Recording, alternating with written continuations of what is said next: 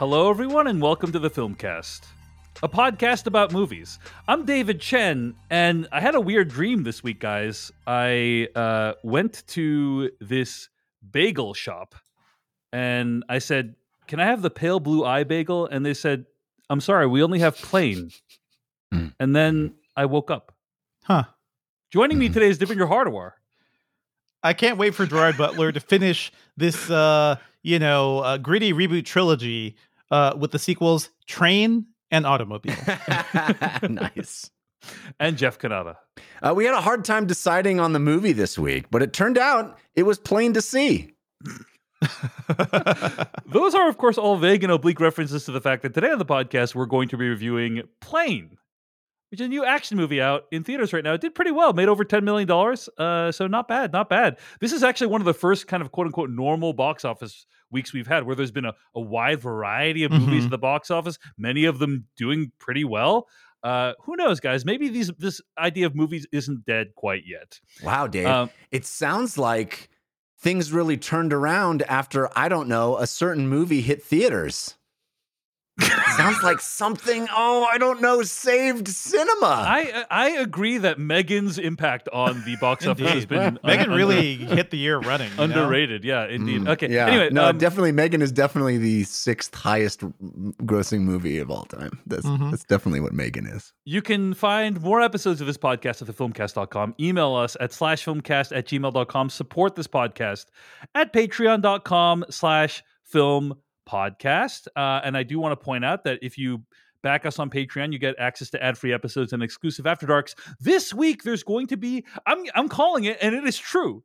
There's going to be a very memorable After Dark. Now, I do think we will be releasing that After Dark on the main feed as well, because a lot of people deserve to hear it. But you will get early access at patreon.com/filmpodcast to this week's After Dark. And Fool me once, Dave. I mean, unless won't be fooled again. Unless I have catastrophic data loss, unless there was a looper that went back in time and made this not happen. That one. Yeah. Way to jinx it. Unless my computer was bricked and I'm unable to access the file, Yeah. Then this, my brothers, is going to bloom into a good episode. Last Sunday Night I've mystery. Okay, so so folks who are longtime listeners of the show, and by long time I mean you've been listening for longer than 8 days, might be wondering, hey Dave, last week on the episode, you said this week you'd be reviewing The Pale Blue Eye, the Netflix sensation directed by Scott Cooper, starring Christian Bale. Yeah, we lied. Arrest us for it. Okay, what are you gonna do? Wow, what are you gonna do? I'm very gonna, hostile. Devindra, yeah, that's very pretty aggro. Devindra. I've definitely got some tweets and be like, I thought it was a pale blue eye. I'm like, no. Well, whatever. I can man. understand people being upset if they were forced to watch Pale Blue Eye. I mean, so I definitely did see a message that was like, we can never tell my wife that I made her watch this for nothing. But okay, so what I'm going to tell the story from my perspective. Okay, for the last couple weeks, I've been saying, guys, we got to review Plane on the podcast. Got to review Plane because, first of all, it's a movie called Plane. Okay? It's called Plane. It is like, and I here's the thing. I have really enjoyed Gerard Butler's last few movies. Like, sure. This seems like the most Gerard Butler of Gerard Butler movies. I love Den of Thieves. I can't wait for Den of Thieves 2. I enjoyed Greenland. I liked Angel Has Fallen. I have seen none of those. Yeah, movies. I know you don't like any of those movies. Right? I did not like them. I just didn't see them. Right. You're not really into the Gerard Butler renaissance these days, and that's fine. So anyway, we had a vigorous conversation on the podcast, like in the pre-show portion about like which movie we should review, and I was like, Plane, and everyone was like, no, I don't think so, it doesn't look that good, which is like true. But those trailers were not good. But yeah. I mean, I'm not saying it looked like high art or anything. The best part of the that movie trailer is called Plane. It's called Plane. Audiences Plane. erupting when the title is revealed in the trailer. That is pretty cool. Here's why I keep saying it's called Plane. It's because I wrote a little bit about this at my newsletter, Decoding Everything, where I said, like, in the olden days, right, Seinfeld and 30 Rock, they would predict like fake movies, right? Like, you remember Seinfeld, like fake movies, like Death Blow, or like 30 Rock would have a fake Transformers Planet of the Earth, I think was one of the titles. Like, so it's like, oh, in the future, or in the present, like pop culture is extremely silly and dumb. We live in an idiocracy. These are fake movies fake extremely dumb movies we would make. None of those shows predicted a movie that was as dumb as to be called Plane. Simply, maybe Seinfeld came closest with Chunnel. But like, this is a movie called Plane. This is like, we live in a society now where you can just call a movie Plane because that's one of the components of the movie and release. I think, and we'll talk about this in the review. I think it's actually a pretty bold move. I think it's more like, you want your meat and potatoes? Yeah. Here's your plane. Yeah, that's here's it. Plane. Here's That's Plane. it. Plane. I think it's interesting too, because if you named a movie Car, it would sound dumb, and yet we have a movie called Cars, which does not sound dumb. Right? If you named a movie Planes, it's less dumb than Plane, right? Plane Why is is a that? statement. It's a statement. It's like, hey, Plane. There's so many things about it. Right? Like the spelling, the fact that The spelling? It's a homophone. Well, just like I guess it's a homophone for a word that means something that's very not interesting. Right. It's one syllable. So there's something really satisfying to saying it. Anyway, compared to like Ambulance, which is another vehicle that came out, last year. Yeah. That I thought was excellent. But anyway, it's possible to name movies after vehicle and have them not sound quite as silly as Plane, is what I'm saying. There must have been like a big discussion around this too, because I think I've read I think it was a Mike Ryan interview where Gerard Butler was just like, it was kind of his push to simplify the title. I think this is a guy who knows exactly what he is and what he is bringing to cinema. I bring you Plane. It was originally called The Plane, and Gerard Butler's like, remove the. It's cleaner. It's cleaner. No, it's cleaner. The Plane is not goofy, right? Having no definitive article makes it goofier. I agree. If it had been called anyway, I'm really sidetracked from the story, which is that basically we were like, okay, Pale Blue Eye. Scott Cooper, great director, made some great films. Christian Bale, Academy Award winning could go wrong? Actor. Like, let's review Pale Blue Eye. Okay. I then get a text from Jeff, who's like, guys, I think we chose the wrong movie to review this week. and then there was some very vigorous discussion about whether we should switch the review to Plane. And here's the thing. Generally, I would say 95% of the time, when we agree to review a movie, the guys follow through on that review. Like, no matter how bad the movie is, how boring the movie is, we're just like, hey, we all committed to this. We're going to do the review. But I think the speed and ferocity with which Devindra and Jeff were so willing to switch off of Pale Blue Eye. I also watched a bit of Pale Blue Eye, and I was fully vibing with Jeff's like, let's pull the emergency hatch. Let's go down that little inflatable chute slide thing. Yeah. The speed and ferocity with which they're like, yeah, let's review. Like, Jeff, literally, I was like, Jeff, I'm out right now. I'm doing something out in the world. I'm gonna go back home. I'll think about this. And Jeff, before I could even go back home, you were like, I am buying the 1:45 p.m. ticket to Plane. You were not even. Yeah. I mean, either way, it was time well spent. Pale Blue Eye makes Plane a better movie. You know what I mean? Like the prospect of going into something that's going to be big and dumb and fun is so much more attractive after I'd spent 45 minutes watching Pale Blue Eye. You ran to the theater, was like, get me away from Pale Blue Eye. I need to get away from this movie. I need something that has any life to it at all. Yeah. Well, I mean, listen. The thing that's fascinating to me, right, is like, we have reviewed some bad movies on the podcast, but it's rare. It's rare that you both will be like, okay, let's GTFO out of this choice that we, like usually it's like inconvenient to see it. Like, we couldn't see Banshees of Inisherin, on the same week, and like, it's a logistical problem that caused us to switch a review. All right, go ahead, Jeff. What were you gonna say? Okay. First of all, I only made it through 40 minutes of Pale Blue Eye. That's a pretty big chunk. Maybe, I mean, it's a 2-hour plus movie, so maybe it like rocks in the second half, and I will never know. Yeah. But I also, I made it through 40 minutes and fell asleep. which I never. And it was at 8 o'clock. It wasn't like I was Wow, staying up this real wasn't late. like a midnight screening. or Yeah, anything, I was right. just out in my house, like woke up with drool, like what's going on? And I submit that I don't even think the movie is bad. I just think it's somnambulant. Yeah, it is just it puts you. It's like it's Ambien. I'll be Yeah. honest, guys. I have felt this way about pretty much all the Scott Cooper movies we've talked about. We reviewed Black Mass, the Johnny Depp movie, and oh boy, I definitely struggled to stay awake in the theaters with that. So yeah. Anyway, I just want to say for the record, I was willing to complete Pale Blue Eye, but Devendra like leaping up and going, I agree. I will also be your tribute. I should clarify. Jeff was like, I'm buying the ticket to see Plane, and if we decide not to review it, that's fine. But that's the thing that was so surprising to me, Jeff, is like previously Jeff was like, I have zero interest in seeing Plane. So I'm like, the fact that he's willing to buy a ticket, like unilaterally purchase a ticket to see Plane, I'm like, holy shit, Jeff feels strongly about this. Yeah. Well, like I said, it was I want to see something in a movie theater that will wake me up or like keep me awake. Is what I want. Yeah, Jeff just wants to feel alive. That's somehow. just for a brief window of time. Yes. You should have seen the movie Alive, Jeff, which features a plane. Pretty big plane. Yeah, pretty big plane that also crashes. But anyway, good movie, Alive. At least from what I remember when I saw it when I was 1998, whenever it came out.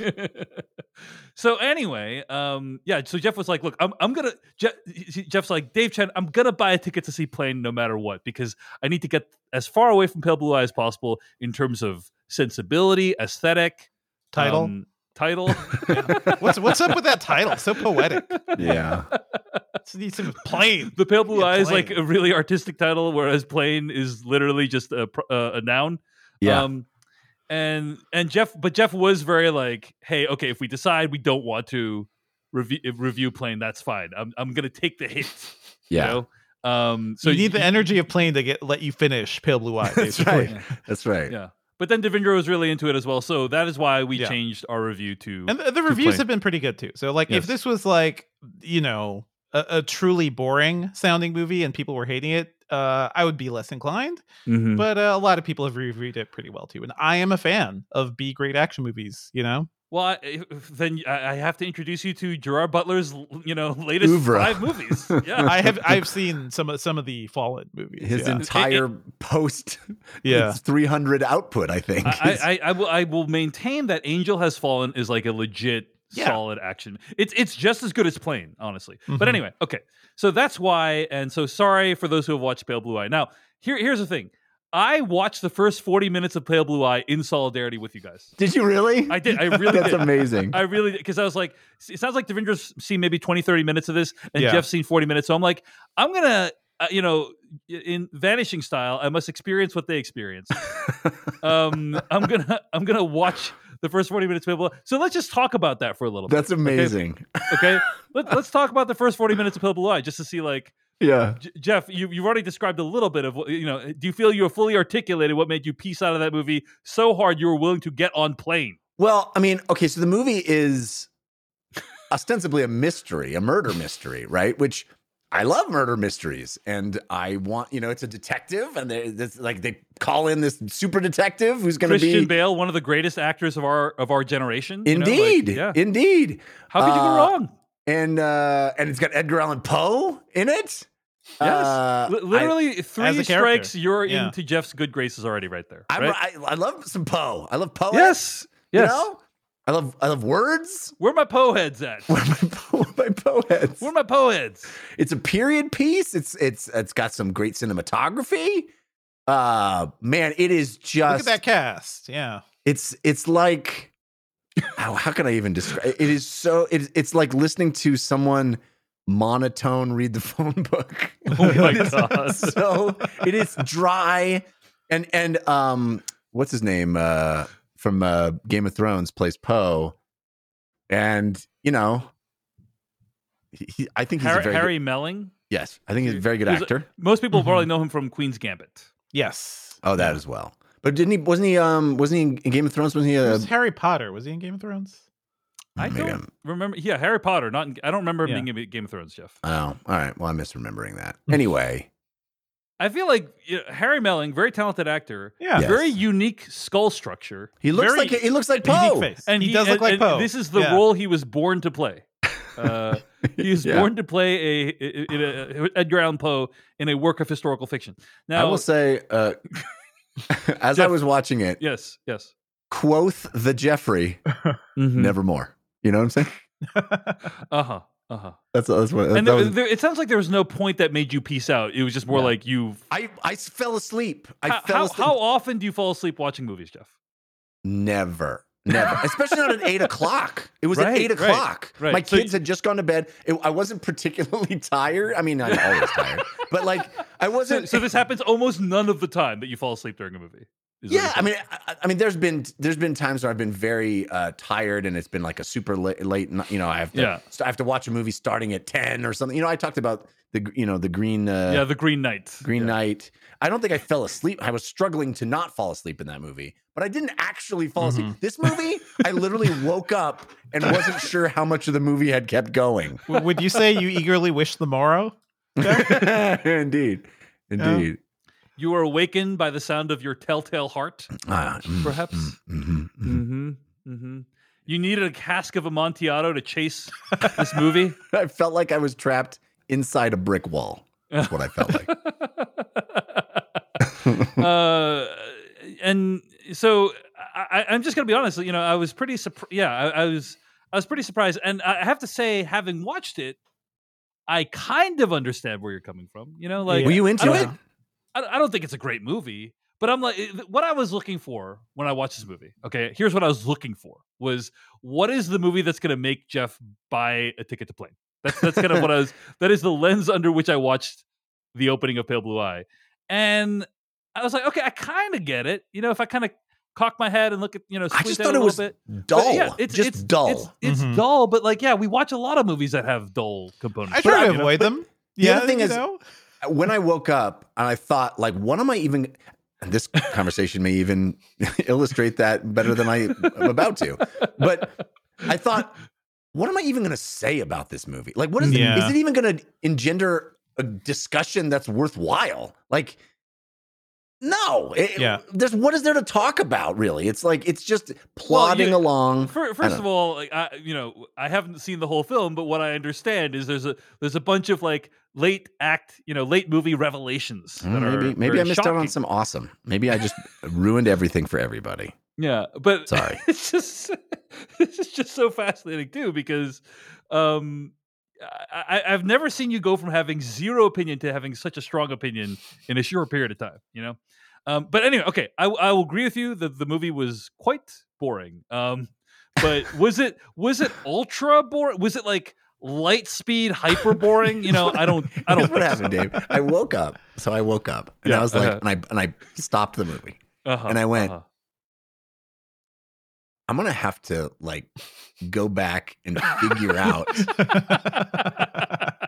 At what point you lost consciousness? Yes, and then I started thinking, like, what are the moments of this movie that I actually recall with clarity that felt vibrant and alive and interesting? You know, and I was like, well, there's that one part where they like, the dead body is in that bathtub. Mm-hmm, yeah. He pulls it out of the water for That's some like reason. literally like 12 minutes into the movie. yeah. And then what was your chain of logic, Jeff? Where you're like, I And then I was like, literally I can't bring myself to do that. I don't have the strength to do that. Yeah, I was like, I'm certainly not doing that right now. What I'm going to do right now is text the guys and say, we've made a terrible mistake. Complain about it. Yes. Why go back and undo my mistake of falling asleep when I could complain to Dave and Devindra about it? Right? This really nullifies it, though. You know, he doesn't have to sit through it again. That's Perfect. right. It worked. It all worked out for me. Literally, there are dozens of people out there that watched Pale Blue Eye because we said we would review it. Sorry. And now those people Sorry, are left SOL, as I believe the kids say. Yeah. You know, and I will definitely think twice about recommending. I don't know, future Scott Cooper movies too. Like, I feel like they've all done this to me, and at some point we got to put our feet down, and be like, I want a movie with the pulse. You know? Here's what I'm going to say. give me a pulse. I'm gonna finish Pale Blue Eye, okay, in the next week, and then I will report back as to whether or not it is good. Did you stop at 40 minutes as an experiment? Yes, as an experience, because I knew you had watched about that much. Right. But you would have continued watching the movie? Absolutely not. No, I would have continued watching the movie if it was our main review, you know? Right. No, but if it was like if you had put that movie on as like a what we've been watching, or just, because you're curious about this Netflix movie that's been watched by a lot of people on Netflix, would you have stuck with it? I probably would have pieced out. And, this has actually become a great point of contention in the household because I think it's Devindra has been championing this idea of like, peace out. Peace out. If you don't like a thing, peace out. Like, life is too short. There's too much stuff to watch out there. Yeah. And so, like, sometimes I'll start a show with my wife. I'll give you an example. Blackbird show I started with my wife. Got like 3 episodes in. I'm like, this isn't very good in my opinion. And then she's like, yeah, but I really want to finish it. So like literally like 6 weeks later, we go back to Blackbird episode 4. And I'm like, this is still pretty bad. And there's great things about it. Paul Walter Hauser is amazing, in my opinion. But I'm like, and finally, after like 45 minutes of this 60-minute long interminable episode, she's like, I think we should stop watching this show. And so I am very much into piecing out of things when you're not really interested. Life's too short. It's tough. Just like it's separate tougher, things too. It's tougher like with a movie though. It's tougher with a movie because you don't know. Like, you really do need to take in a whole movie. Like with TV, the cost benefit is not there in my opinion because you're committing like 10 hours. With a movie, it's going to be over. By the time you realize you're having a bad time, it's going to be over in 45 minutes. It depends. It really depends. I can count on one hand the number of movies that I've disliked 20 minutes in that I've loved 2 hours in. Yes. Agreed. And it happens. It's rare. It's awesome. There's been moments where I've said it on this podcast where I've said, oh my gosh, I was not liking this. And then all of a sudden I loved it. That's a cool experience, but it's very rare. Yeah. Mm-hmm.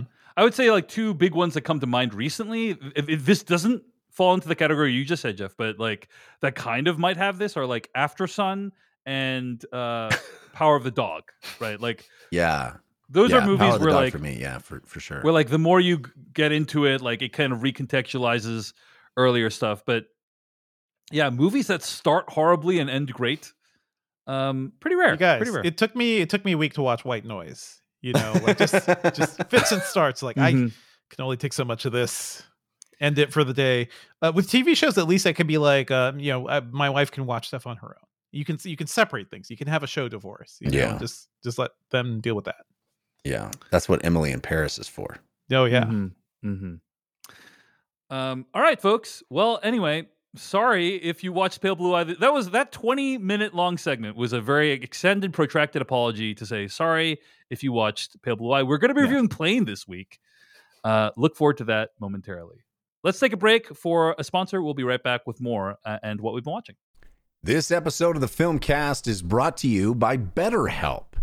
I am the first to admit that sometimes I am not at my best.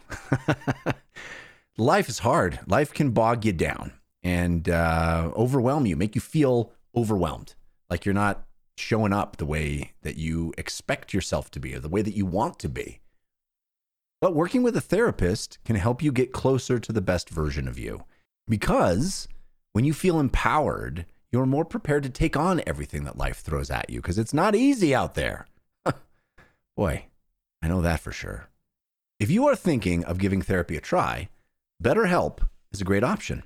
It's convenient, flexible, affordable, and entirely online. You just fill out a brief questionnaire to get matched with a licensed therapist and switch therapists anytime for no additional charge. I can tell you from experience, it's useful to be able to talk to someone, and it's nice to not have to leave your house to do it. Do it from the comfort of your own home, all online. If you want to live a more empowered life, therapy can get you there. Visit betterhelp.com/filmcast today to get 10% off your first month. That's BetterHelp, BetterHelp.com/FILMCAST.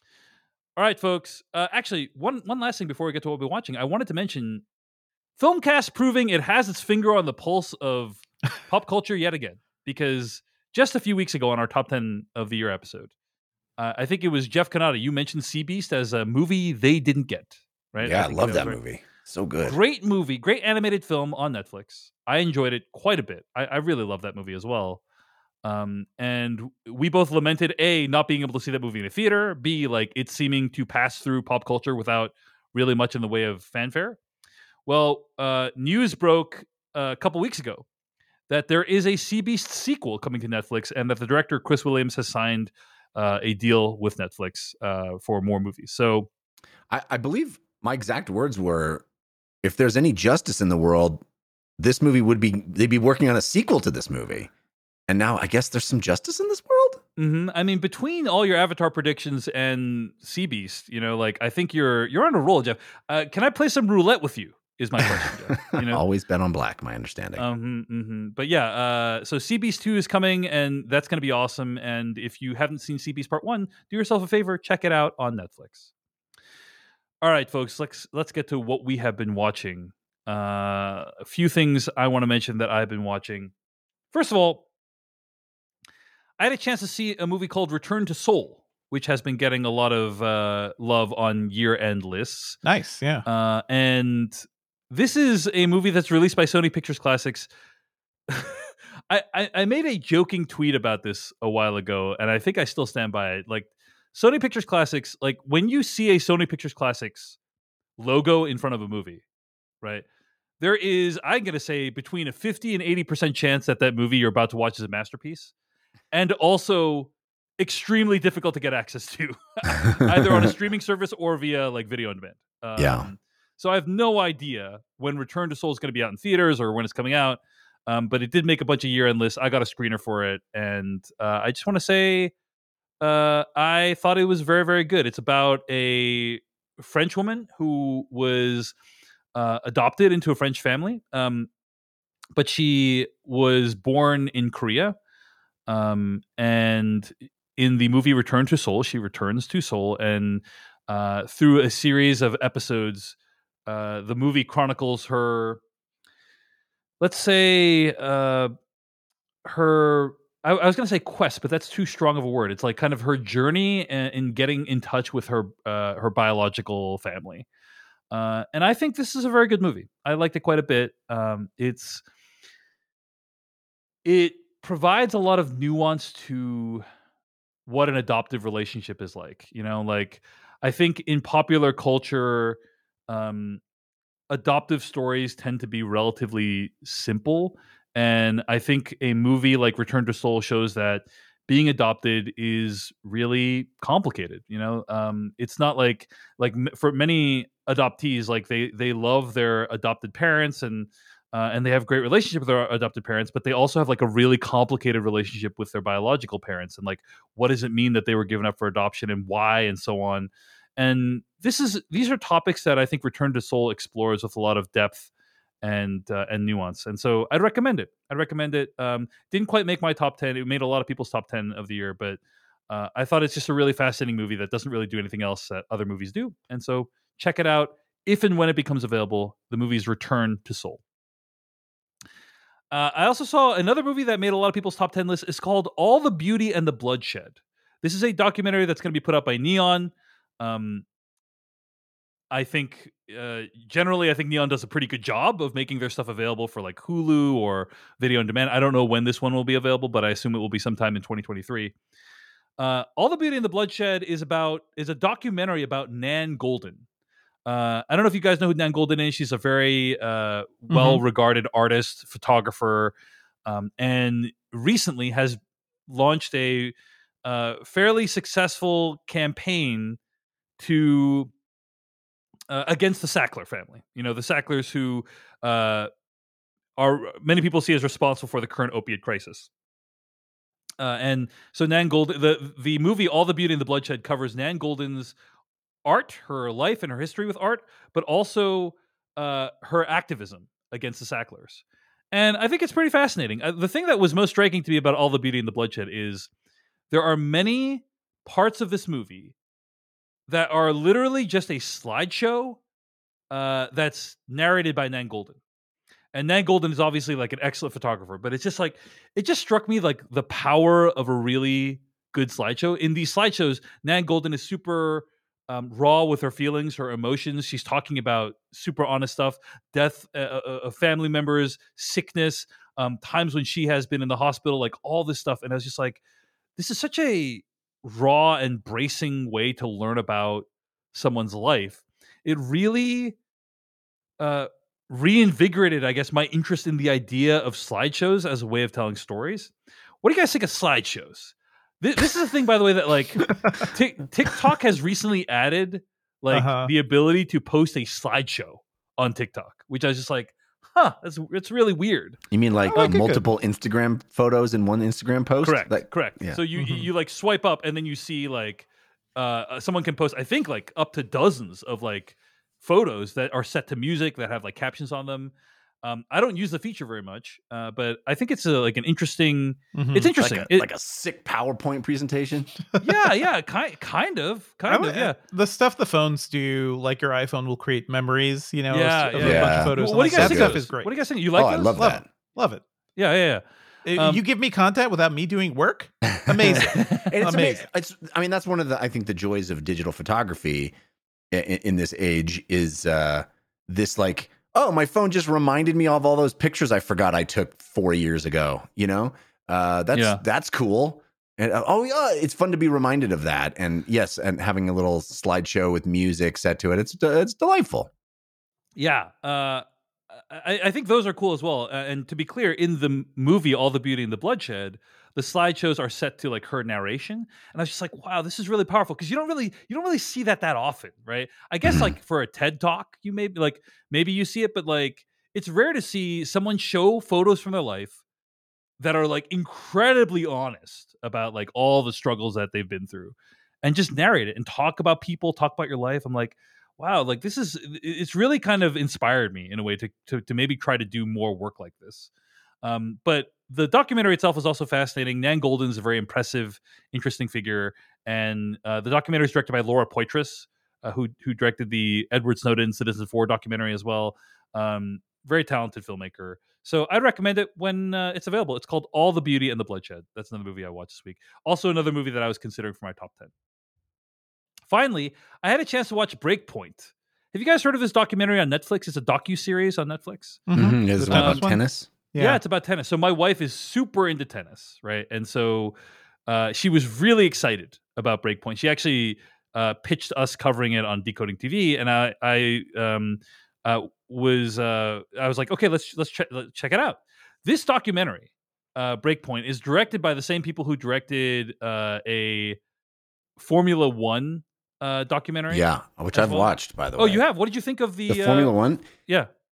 Boy, I can't recall if it was through #/tag or if it was a DLC recommendation. It may have been a DLC recommendation because I'm always talking about on DLC. I'm always talking about racing games and my sort of inability to find the love of non-arcade racing. Like if I'm playing a racing game, I want to do jumps and crash. You know, yep. There's a lot of people, like Gran Turismo and Forza, and a lot of these, especially the Formula One racing games. That it's all about simulation and creating an authentic experience, and people love them. And I've always wondered, why and how, and what is the draw? I don't even understand the draw.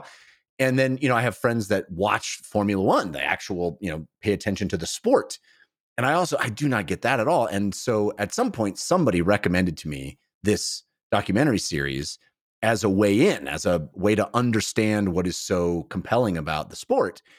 And I have to admit, it did not make me a Formula One fan, but it did make me come away from it going, they should really do this for every sport because it's an incredible, I mean, Hard Knocks for NFL is awesome in the same kind of way where you go, oh, here's a way for you to convey the drama and storylines that manifest out of real life sport in a way that doesn't require you to tune in and watch it. Like it cherry picks the most incredible moments, sets them up in the best possible way. it's really cool. And it's like, oh yeah, they could do this for literally every sport I don't care about. And I would watch it, why not? Because it's, you realize, I mean, I had an acting teacher that once said like sports is the purest form of drama. Yeah. And it's true. And you can construct it in the narrative form so much more effectively with these kinds of like well shot, well edited, well made documentary series. Well, I'm really glad you enjoyed it. That's I think it's Formula One or F1 Drive to Survive. Yeah, if I'm not correct. mistaken, Yeah. right? Yeah. So I had heard good things about that. I haven't seen it, and so my wife was really excited. She's like, "Oh, they're gonna the way that show made F1 into a big thing. They're gonna do the same thing for tennis, And we watched it, and I think it's not very good. Oh no! For a couple of reasons. First of all, my understanding of the Formula One documentary, and Jeff, correct me if I'm wrong, is that like these are kind of like larger than life figures, right? Like they're are tennis stars. Yeah, but like the I agree, but like some tennis stars are certainly right. But I think that Formula One, it's not a sport that I particularly appreciate or enjoy or believe is good for the planet. But I can understand why people think it's cool. Why it's like it's cars and it's manly and so on. Like I understand. You don't understand why people think tennis is cool? No, I do. But okay. The thing about tennis is extremely different, right? Because first of all, most people in tennis, it's an extremely isolating sport. It's an extremely isolating sport. So like, but that's what makes it so dramatic and compelling. If you are mid-tier tennis, like I'm just saying, the life of a tennis player, you're spending 30 weeks out of the year living out of suitcases. Most tennis players will never be your Serena Williams or your, Rafael Nadal or whatever. Like they'll never be like megastars. So just like statistically, that doesn't happen. And so you spend most of your time kind of like, living in hotels and like, just kind of being by yourself. It's not a team sport, right? So there's no drama that's inherent in a team. Even with F1, like you're working with a crew. And so I think like inherently there's a lot of things that are less cinematic about profiling the lives of tennis people than there would be with F1. But beyond that, I think this is a documentary series. So the first 5 episodes are out now, and then like they're going to release the next 5 episodes later. This is kind of one of those documentary series that I think pleases no one. Because as somebody who is coming in from outside the tennis world, like I found the documentary to be really pretty poorly told from a narrative perspective. Like it does a very poor job of establishing what the stakes are in the tennis world for like the events that are shown, right? When I think that actually would have been relatively easy to do. It doesn't do a good job of explaining like why these matches that are shown are like important. It's just kind of like super hyper edited, like, a lot of cutaways to people saying, your life is on the line and then it's over. It's like very dramatic. Like it almost feels like a music video or a commercial as opposed to like an actual documentary. So there's very little insight into the sport or the stakes. And my understanding is also tennis is a sport of attrition. Like games are played over the course of hours, and like a lot of it just hinges on like these very minor moves that may or may not have happened, or minor decisions that may or not have happened. You're not going to get any insight into any of that in this documentary. So I think that like it's just not really that interesting. It's trying to profile these personalities, and like the personalities I think are are of limited interest, I think, just because like the questions they're being asked are not that interesting. And so I think as a newcomer, I'm like, I don't get the big deal around the sport. And if you are a hardcore tennis person, you already know like 99% of all this stuff. So I've seen like negative reviews from people who are like really into tennis. I didn't enjoy it, and I'm not that into tennis. I think it's kind of like a mid ground that isn't really going to make anyone happy, unfortunately. Your wife also didn't enjoy it as someone who isn't. Yeah, she wasn't a huge fan of it. Yeah. And it's not about like Djokovic and Nadal and it's not about the top tier, right? It's about lesser known personalities. Is that correct? Well, this is the thing, Jeff. Is like the idea is that basically tennis has been dominated by these personalities for like decades. Yeah. Right. And now, very recently, finally, some up and coming young people finally have a chance to dethrone these people. Right, because they're aging out. Literally what I just said is extremely poorly conveyed in the documentary. That's a basic that inherently has lots of drama. The documentary does a shit job of explaining that. That's too bad. And so it's just like, oh, that's a bummer. And so yeah, I as a newcomer, I didn't like it. My wife, as a hardcore tennis player, didn't like it. But it's just kind of interesting to reflect on what the level of knowledge you would need for a documentary like this to be successful is. I kept thinking about The Last Dance and how awesome that documentary was. I think we all love that documentary, right? Yeah. But I feel like The Last Dance is really good for all audiences. I am not a huge basketball fan. I love that documentary, right? And hardcore documentary, they're also so it's just it just makes me wonder what is the key to kind of making a documentary that appeals to hardcore fans and casuals. And I don't think that Breakpoint on Netflix struck the right balance, unfortunately. So it sounds like it really brought you to your match point. That's right. Anyway, it's 40 Love. Yeah. That's Breakpoint on Netflix. And I didn't like it, but maybe you do. Let us know at /filmcast@gmail.com. Let's take a break for a sponsor. We'll be right back with more of what we've been watching. Devindra Hardawar. What have you been watching this week? I have finally gotten a chance to see a movie that I've been looking forward to seeing for years, honestly, for over a decade now. That's Andrei Zulawski's Possession. And this is on my list. It recently hit AMC Plus, I think, and Shudder. Right? Yeah. So I was like, oh, because I actually bought a Region 2 Blu-ray so I could watch this movie, which I still haven't gotten around to watching it. So Devindra should, because there was no Blu-ray available prior to now. There wasn't. And so I'm curious, Devindra, I heard this is a pretty freaking weird movie. Did you enjoy Possession? It's a weird ass movie, and I have to say, this movie is unforgettable because it's very, very strange. And I am just, I'm always intrigued about movies about madness, right? And about people stretching the limits of what's societally allowed. People just breaking norms quite a bit. And this is a movie that's essentially about a divorce. It's about a marriage falling apart. And it explores that in so many different ways, in ways that are straight up, oh, it's a horror movie, very much so. That's why it's on Shudder. But also psychologically demanding. It's, there's a lot of just things I have never really seen before in a film. And just have to say, the performances by Isabella Adjani, first of all, who plays the wife, Anna, in this movie, and Sam Neill also. It's a young Sam Neill looking very hot in this movie. He is playing sort of a secret agent type guy, so there's some spy intrigue going on here that I didn't even really connect before. But it's a big shouty movie of people having big emotions towards each other and trying to figure out why their relationship fell apart. And it's very much The Shining. It's very much a lot of different things. And also is far more weird than most movies. The Shining has its fantastical bits and things that are open to interpretation.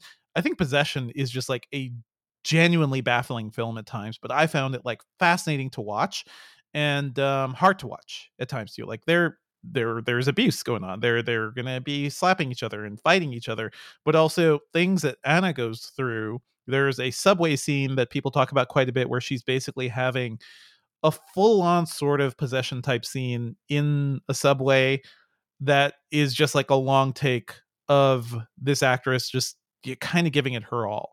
And that's everybody in this movie. It's everybody just kind of at 11. Nobody feels normal in this movie, but it's because everything is a bit heightened that makes it so interesting.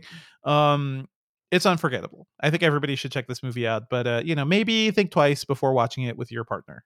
How about that? Because it is one of those movies that really, it feels like it goes even harder than something like Eyes Wide Shut when it comes to stressing what makes a marriage work and what makes it fall apart, and just the things that you all kind of agree to when you form a union and how difficult it is when it falls apart. This movie goes places. It is bloody. There are all sorts of liquids and viscous things going on. it turns into a sort of monster movie at some point, and I won't even say much more about that because that is just a truly wild thing to behold. But I think if you want to see like truly extreme acting, if you want to see Sam Neill also just like giving a bonkers gonzo performance, you should check this movie out. It's definitely worth watching. Just be careful who you watch it with. All right, that's Possession. It's available on AMC Plus and Shudder. It's definitely on my bucket list of shame, pile of shame. It should be on your bucket list. It's It is one of those movies I feel like everybody should see. Yeah. Like to see how far, this filmmaker pushed these actors and how like just it is kind of wild. Like we don't see movies going this hard or this insane at times. So yeah, worth a watch for sure. Check it out on Shudder. Yeah, that's Possession. All right, Devindra, what else have you been watching? I also saw Skinamarink, which is a new movie. A Dinky Doo. This is also going to be on Shudder eventually. It's in theaters now in limited release, I believe.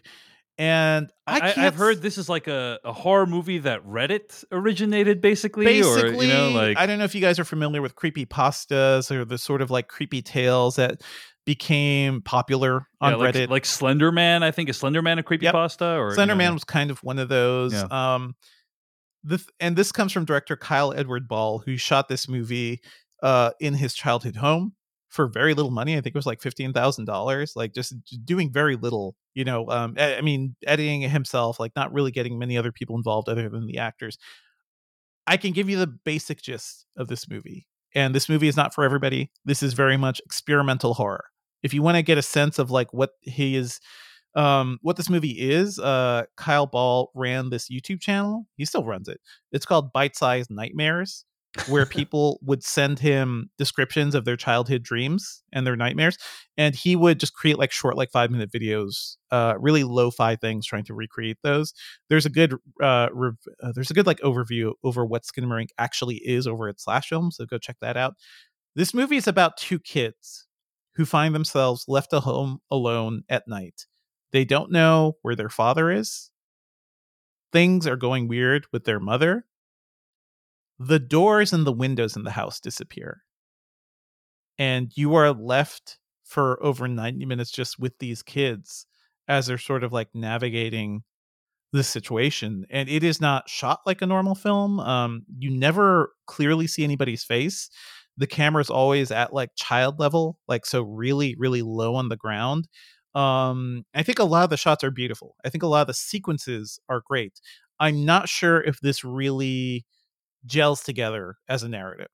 I think Kyle Ball like did a great job with some of those YouTube things, and his individual 5-minute shorts were just like really creepy, really troubling to watch, and they really evoked like a great sense of dread, which is what I love in horror movies.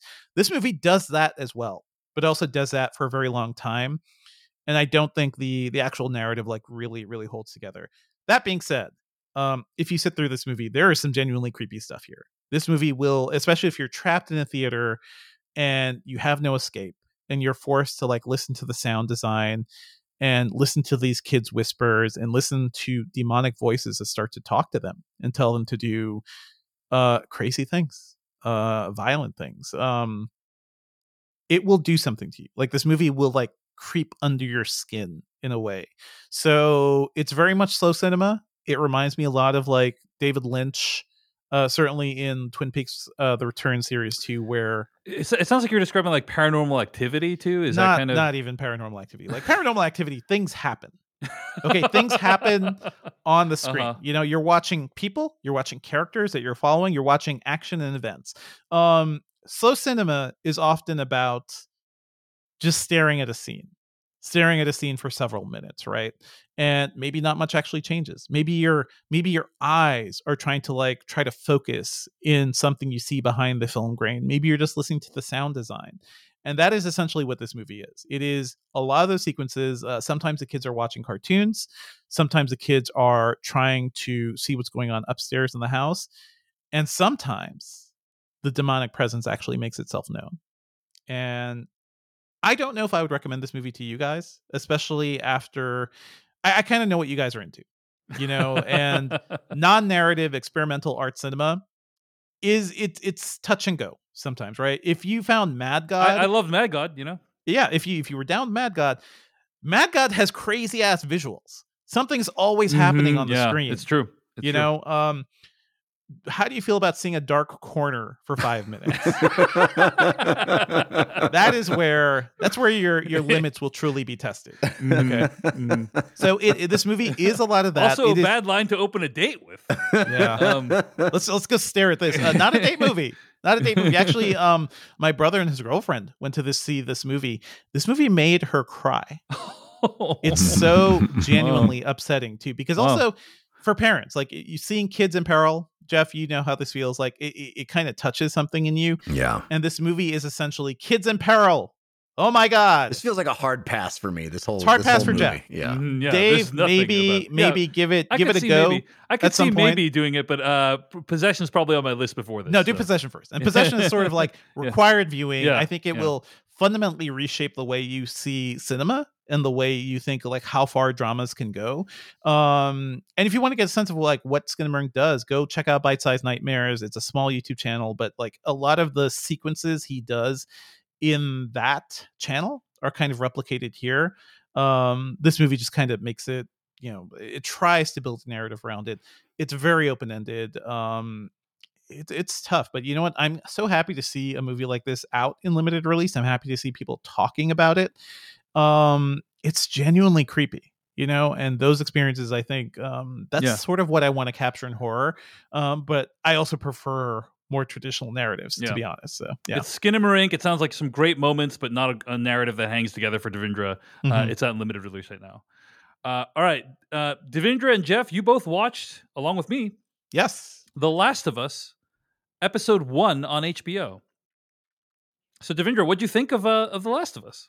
I think it's pretty solid, but I also can see why some reviews are sort of like, well, it feels like something may be missing, and maybe this is because I've played the games, and goddamn, I've seen this like opening storyline 5 times. Yeah. At this point, like I've seen it again and again and again. Slight spoilers, but you're basically waiting for a child to die while watching this episode, and that was a very hard thing. My wife didn't know anything about this narrative, so I didn't prepare her for it, but I sort of had to like make sure we were okay for her to see this, because it's genuinely upsetting. It's as upsetting in this show as it is in the games. I do appreciate like how this episode gives us more of that opening sequence. Basically, it gives us the day before things go really bad for Joel and his family, whereas the game kind of opens just a couple hours before things get like, not even like, you spent 15 minutes basically where you get to see the world before things really go bad, and I kind of appreciated that here. I think the acting overall, Pedro Pascal, fantastic. I was surprised to see Anna Torv from Fringe is in here playing Tess, and I don't typically associate her with like very gritty sort of roles, but I like her here.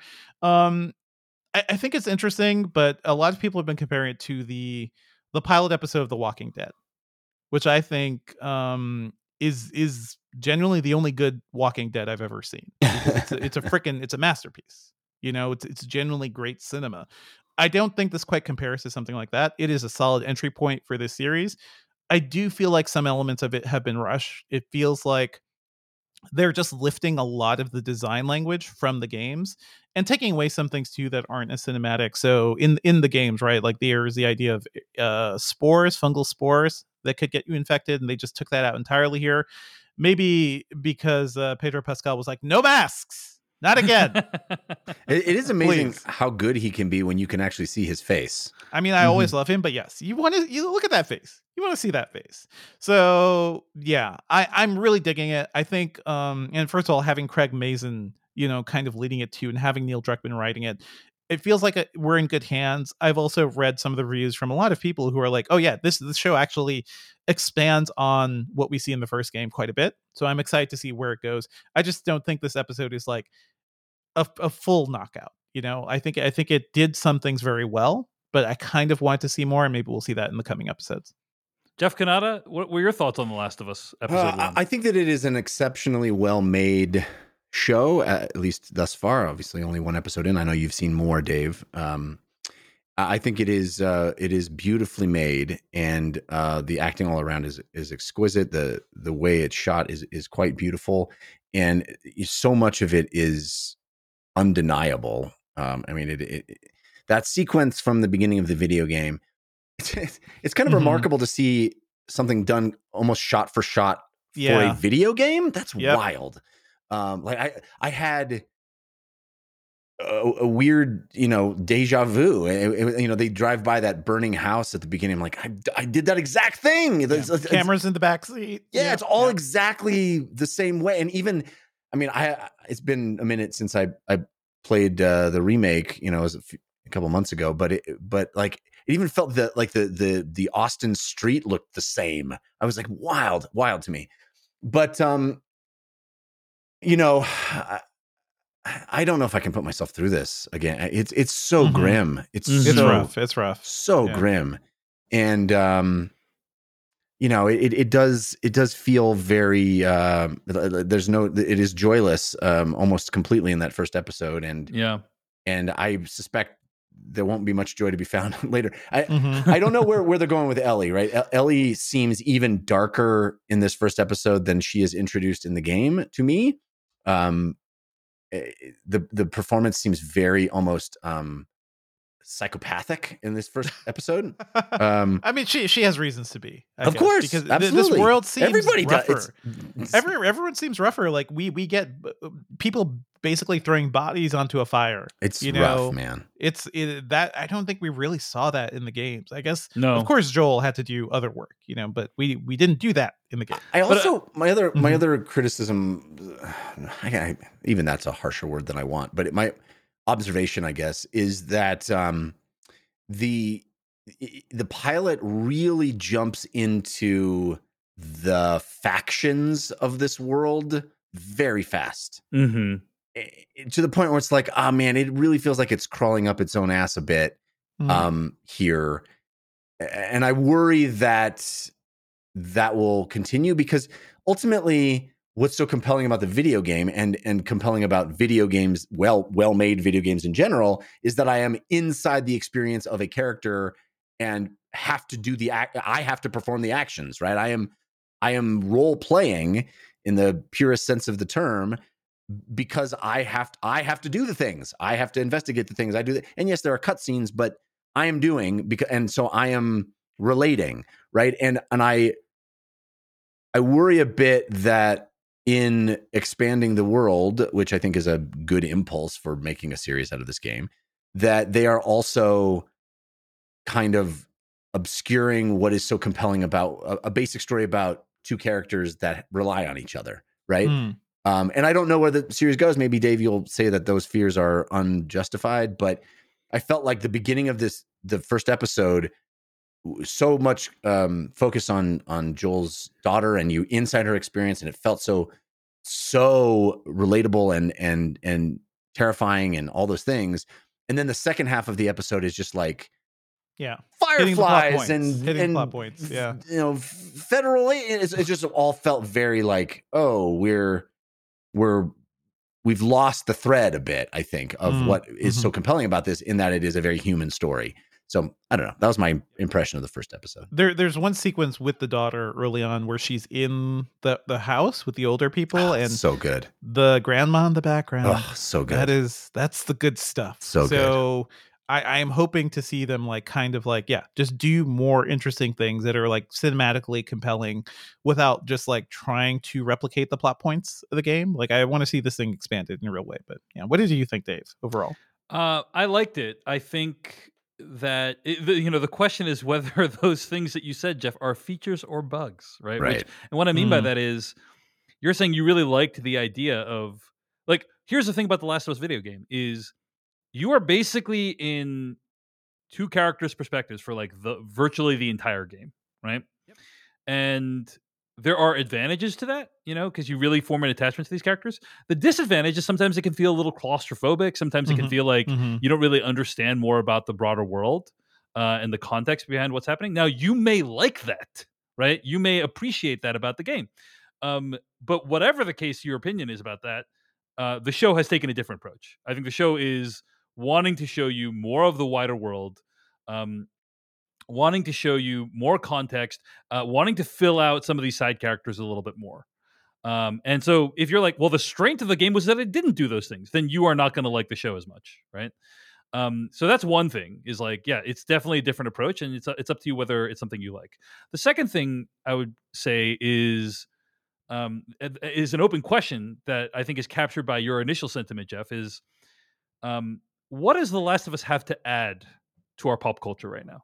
You know, like, what does this show have to add that The Walking Dead and Station 11 and Mad Max Fury Road and any number of other things that have happened since The Last of Us Part 1 came out, what does it have to add, that like none of those other things have added? Fungal zombies. I did love that very first scene. Yeah, that was cool. That like 1960s TV show scene. I thought that was cool. With Big Head from Silicon Valley. Yeah. So yeah, I think we're gonna find out. Whether or not it is the case. I mean, for me, I think like virtually all the changes they make, like 95% of the changes are like positive ones. They're like changes that I'm like, oh, I get why they made that change because it makes the TV narrative better overall. That's kind of how I feel about it.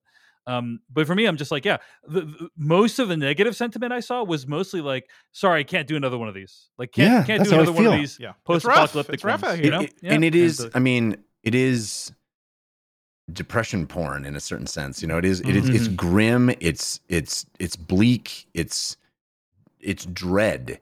And the games did that very, very well. And I love the games, but I've heard you say, Dave, that Last of Us Part 1 is among your favorite games of all time, if not 100%. Your favorite. 100%. Yep. I would never, ever, ever rank. I could come up with 50 games I like more than The Last of Us, either of them. Interesting. I admire them. I think they're among the best made games, best crafted games of all time. Certainly. I think they are an incredible achievement. But give me every Uncharted game before I play a Last of Us again. That.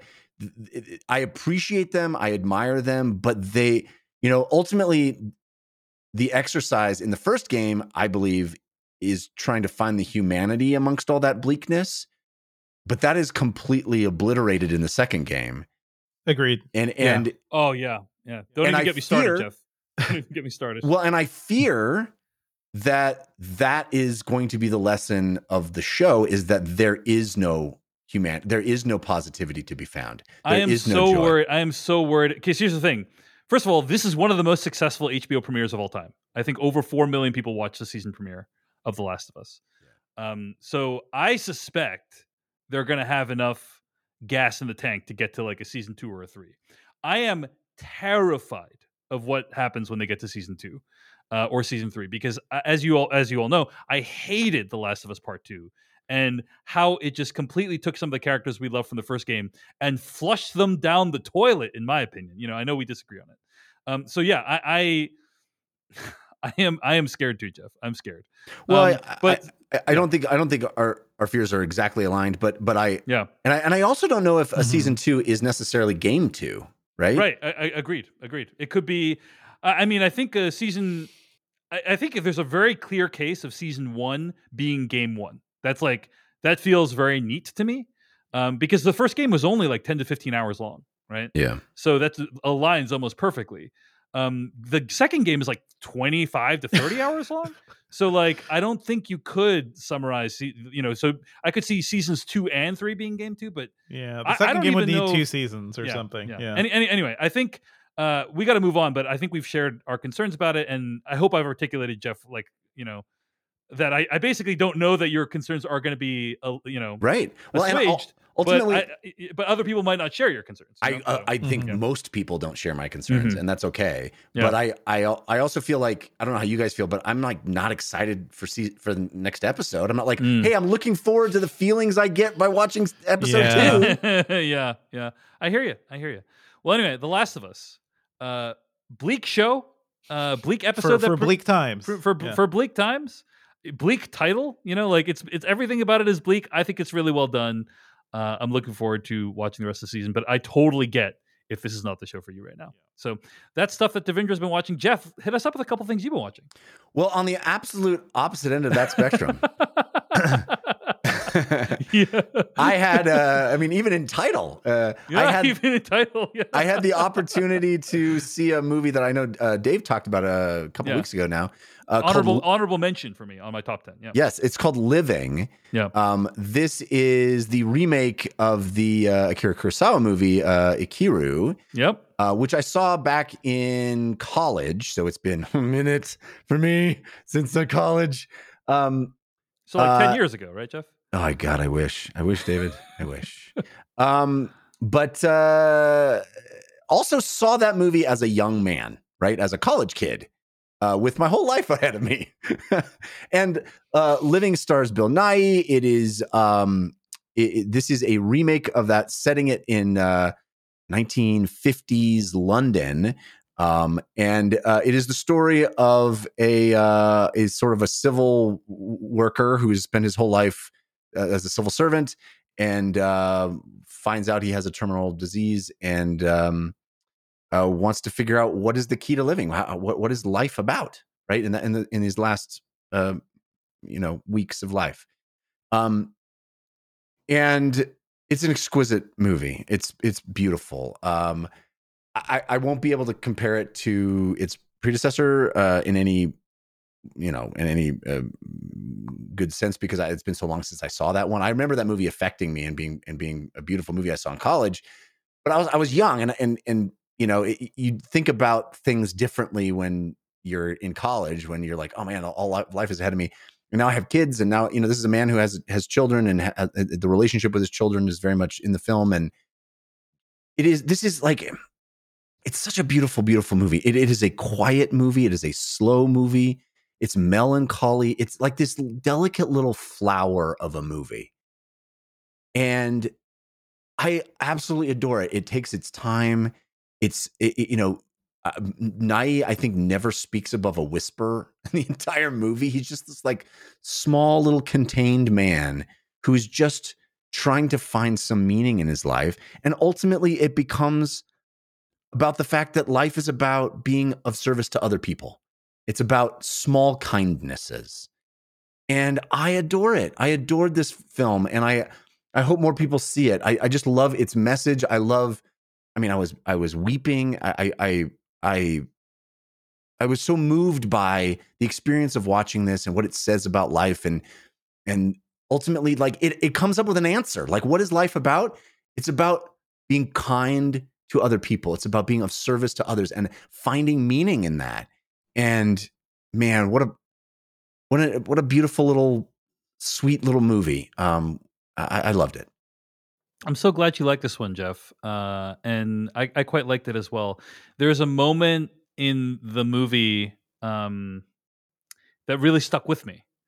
I guess you could consider this a minor spoiler, but whatever. I don't think it's really that much of a spoiler. But a character is telling this story of how, like, when there's kids playing in a playground, right?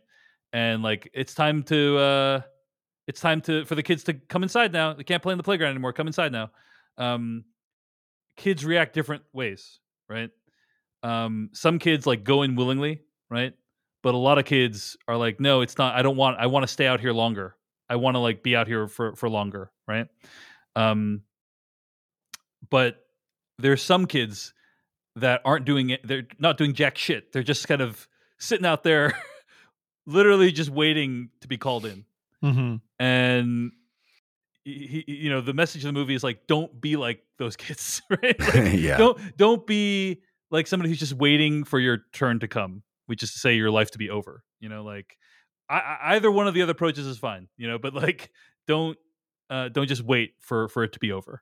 And I think that's a great message, and obviously very relevant to us. We're entering the zone where like there's less ahead of us than behind us, pretty soon. Mm-hmm. And so, yeah, I think Living is definitely a movie that makes me contemplate life and my decisions and how I want to spend my time. It is. I don't want to do any spoilers for this movie because I hope folks seek it out. I know it's in cinemas right now. Yeah. but there's something that it does structurally that I think is really cool. Yeah, I know what you're talking about. I was yeah. like, oh yeah, that's super cool how and it's doing that. it's so well done. I mean, it's Yeah. from the first movie, the original, but it's like I love that it's retained here, and I love how the movie it's like a flourish that adds so much, and you go, oh my gosh, where are we now? What's happening now? It's really, really, really great movie. Yeah, that's cool. Yeah. I would recommend both of you, by the way, check out the Mark Romanek movie, Never Let Me Go, which is the adaptation of the Kazuo Ishiguro novel. He also, I think Alex Garland did the screenplay for that, and very similar themes. And I love that book and love that movie. Yeah, I think we reviewed Never Let Me Go on the podcast. I think we did. So, yeah. All right, Jeff, what else have you been watching? I also checked out a new documentary called Turn Every Page, The Adventures of Robert Caro and Robert Gottlieb. Have you guys heard of this movie? Yeah. Mm-hmm. Namely because it was sent over as as part of the package of Screeners with Living, I think, right? Oh, well, I did not get it that way, but I think you would love this movie, Dave. I think both of you would really like it. All right. This is a documentary made by Lizzie Gottlieb, the daughter of Robert Gottlieb. And if those are names that are unfamiliar, Robert Gottlieb is basically, he's an editor among a lot of other things, but he's a publisher and editor of basically every great book you have heard of in the 20th century. Like every Toni Morrison book, all the Michael Crichton books, the list goes on and on and on and on. I mean, he has personally edited, I think he estimates something like 700 or 800 books, and some of the greatest books of all time, like memoirs, fiction, nonfiction. It's amazing. He edited the New Yorker for many years. He is just a titanic force in American popular culture because he was a tastemaker. Like he published these authors, he helped shape their works by editing them very vigorously, and you see a lot of his modus operandi in the documentary. You get to see what he thinks about that profession, how he did it, where he came from, why he got into it, how he accomplished what he accomplished. And it's all fascinating. But it's paired with Robert Caro, who is widely regarded as one of the most important authors of the 20th and 21st centuries as well. He did books that many, many, many people are aware of. I don't know if you guys ever read Power Broker or any of his LBJ books, but he has a going on 5-volume biography of Lyndon Baines Johnson that he's unfinished as of yet, but is widely regarded as one of the greatest biographies ever written of anyone. And Power Broker is like the book that put him on the map. And anyway, you find out about all that stuff in this documentary. It goes into his history, his method of working, his commitment and work ethic, and ultimately, it's a documentary that celebrates commitment, work ethic, passion, all these things that I think aren't celebrated enough in our culture these days. People who are will argue, these two men, who one edited the other's books, and would argue for hours and hours and hours about the placement of a semicolon, right? Because they care, because it matters to them, because these things are not just important, but vital, right? And I came away from it inspired, and the biggest compliment I can give to this documentary is that I wanted to read. I was like, it didn't even matter what. I was like, I wanted to go and crack a book and read. Oh, that's because nice. It's a celebration of words. It's a celebration of reading. It's a celebration of writing and the process of writing and editing and craftsmanship. And, it'll explain to you why these two men are so highly regarded and why they've had such a big impact on the world at large, but also it's intimate and tons of, it's because made by one of their daughters. You get a lot of access to them, and you get these insights into sort of their frailties and insecurities as well. It's just a really lovely documentary that I thoroughly enjoyed. It's called Turn Every Page: The Adventures of Robert Caro and Robert Gottlieb. Wonderful. Well, You've sold me, Jeff. And yeah, I've actually recently started reading a lot more. And one of the reasons for that is because I got a reading light. I got a neck light. I don't know if you've heard of those things. A neck light. So in Seattle, that's a new one. Here's the problem with living in Seattle and wanting to read. Yeah, Is there is no sun. It is ever. dark 9 months you have out to of make the your year. own light. It is dark 9 months of the year, and I don't want to read like the lights in the house are like not that bright. And I don't want to blast like the overhead lights in order to read. So I got this light that goes around my neck, and it shines on the page. It's perfect. May the light of your neck illuminate every page, David, as they often say. Yes, very common saying. Very common saying. Anyway, thanks for sharing, Jeff. You sold me on this. I think you'll really like it. It's great. And interestingly, I was like, I never read any of those LBJ books. Like the documentary was like, I want to grab them. None of Robert Caro's work, which by the way has been in constant state of being published since he wrote all of them. They are huge mega hits. Like these are, there's tons of people in the documentary that regard him as their favorite author, like Conan O'Brien and many other famous people. Bill Clinton's in the movie, but never have they been available digitally. They are not you cannot get them on Kindle. You cannot get them as ebooks. They're not published that way. You have to have them. And these are like 1,200 page megatomes. The kind of thing that let's be honest, works better as a digital because I don't have to haul around this brick everywhere. But I was like, I can't get them. I can't get them on my Kindle. I have to. I need a neck light to read these. You need a bookcase just to hold those things too, because they're enormous. Well, it's Turn Every Page, and that is what we have been watching this week. All right, folks, let's do some weekly plugs and then get to our review.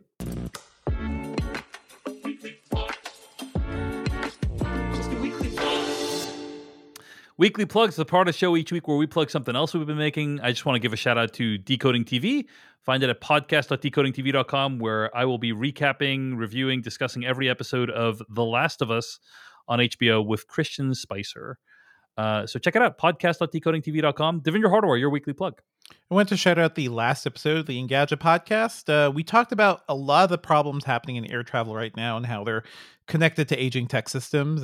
Just last week, if you all remember, the NODEM system malfunctioned, and every flight in the country had to be basically paused for a couple hours. Yeah. Just a wild experience. So we talk about that and also a lot of other things happening that's really hurting air travel in general. Jeff Cannata? My video game podcast, DLC, usually was with Christian Spicer, but this week he was out. I don't know if maybe, Dave, you were monopolizing all of Christian's time. Do not appreciate that. But I have a non-compete clause with Christian for podcasts. Not cool. Not cool, Dave. Don't swoop in and sign my free agents. But we had a great episode of DLC, even in his absence. Had an awesome stand-in. Khalif Adams from Spawn on Me joined as second chair, and then our guest was Gabe Patillo, who is from the Married to the Games podcast. Just a lively, fun, awesome discussion. Great jumping on point if you've never listened to DLC. We talk about all kinds of great stories related to video games and the games we've been playing. So check it out at 5by5.tv/DLC. And of course, if you want to support this podcast, patreon.com/filmpodcast is where you can sign up for ad-free episodes and exclusive After Darks. We never want anyone to sign up for the Patreon, I should say, if it in any way will cause you financial hardship. But if you want to support us, we'd really appreciate it. And of course, you can always support us for free by leaving a review on Apple Podcasts or wherever you get your podcasts, or just sharing about the podcast on social media. This week's After Dark will be a memorable one. Call him a shot. Calling it now. It's in the can. It is done. But who knows? Something could still go wrong. Really love Tempting Fate. Yeah, indeed. Fun. All right. Let's get to our review of Plane. They went down somewhere in the Jolo Island cluster. It's run by separatists and militias. The Filipino army won't even go there anymore. The clock is ticking. Every minute matters. We can count those minutes in lives, lost or saved. Guys, wait, get back. We don't know who it is. Get back. Listen carefully. This is an emergency. I'm Captain Brody Torrance. I like this guy. Welcome to the Filmcast's review of Plane, the new movie by director Jean-Francois Richet. I'm going to read the plot summary from Google. All you gotta say is, "I'm Captain Brody Torrance." That's all you gotta say. That's the plot summary. He's Captain Brody Torrance. Sorry, Dave. Pilot Brody Torrance saves passengers from a lightning strike by making a risky landing on a war-torn island, only to find that surviving the landing was just the beginning. When dangerous rebels take most of the passengers hostage, the only person Torrance can count on for help is Louis Gaspar, an accused murderer who is being transported by the FBI. All right, folks, let's talk about our overall thoughts on Plane. Plane thoughts, Devindra. Plane good. Plain good. To echo Bill Gay Aberry's review, plain good. I really enjoyed this movie. I've seen a few of these Gerard Butler actioners, and I think they've been mostly fine. Olympus Has Fallen is genuinely good, like genuinely a good action movie. And I feel like this one, what I really dig about it is that it is very much about the process of being a pilot. And of, I love the whole opening sequence of them just preparing for the plane. A lot of technical speak, a lot of like, okay, hey, you're the flight attendant, like let's get this going. I kind of love that. I kind of love seeing how all these little things work, and this movie actually devotes time to that, whereas I think a lesser movie would not. So I appreciated all that. This movie is also good with just good with names. I feel like good names. Brody Torrance, Bonnie, the flight attendant, Louis Gaspar. I'm not a fan of Tony Goldwyn's Scarsdale. Scarsdale, super. When I hear the name Scarsdale, I do not think like really, really good fixer. Okay, I don't want to hear I don't want to hear like who are the military guys calling him Scardy. Scardy's not a none of that is cool. But anyway, I like so much of this movie. I think the action is pretty solid too, and Mike Colter is also pretty fantastic.